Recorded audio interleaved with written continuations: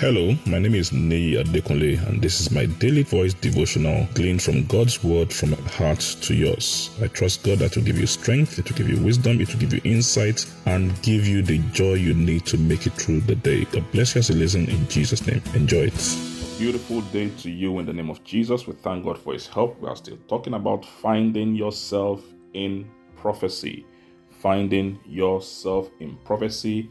And we are learning from the life of Apostle Paul how he took time to literally go into the Bible, the Old Testament, what he had at this time, to begin to find out what God has said concerning his life. One of the most challenging things for us as believers and people that follow God is to understand how we will be supported economically or financially, depending on how you look at it. So it was a problem then. And it's still a problem now. Oh, God wants me to do this. God wants me to do that. God wants me to go into this area of service. He wants me to go into church. He wants me to start a business. He wants me to do this. He wants to do. How do I get support? Who supports me? How do I get support? And this question was one of those questions that Apostle Paul was dealing with. And he found an answer to this in the book.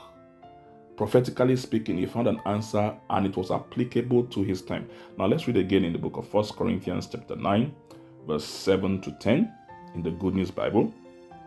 1 Corinthians 9, 7 to 10 in the Good News Bible. What soldiers ever have to pay their own expenses in the army? What farmers do not eat of the grapes in their own vineyard? What shepherds do not use the milk from their own sheep? Verse 8. I don't have to limit myself to these everyday examples because the law says the same thing. We read in the laws of Moses, do not muzzle an ox when he's using it to thresh grain. Now, is God concerned about oxen? Verse 10. Didn't it really mean us when he said that? Of course, it was written for us. Anyone that plows and anyone who reaps should do their share of work in hope of getting a share of the crops. So Paul was saying, listen, I'm an apostle, I'm sent to you people and all that, myself and Barnabas. He said, it is my right to expect to be supported from the place I am serving. And as he began to say this, he said, listen, I'm not just the one saying it. Moses back then, thousands of years ago, said it, that you do not muzzle the ox that tread out corn. Now, if you read that, you think that Moses was talking about the oxen and, but he said, no, he's talking about us. So Paul found his provision in scriptures written thousands of years before he came in. And he said, even though you think God was talking about oxen, but mind you, God was actually talking about me.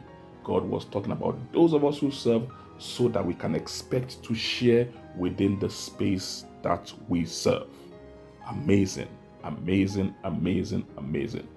There are answers to your life. There are answers to your problems. There are things that will resolve your present situation and your future situation if we just go into the book and search out the prophecy. And I pray the courage and the discipline to do so will receive in Jesus' name. God bless you. Enjoy the rest of your day. I'm sure the word you heard today has been a blessing to you. The way we maximize God's word, the effect of God's word in our life is by putting it into practice and by sharing it with others. Please ensure you put this into practice and please share it with others. And I trust God that the full benefit of the word will be seen in your life in Jesus' name. Thank you very much and have a wonderful day.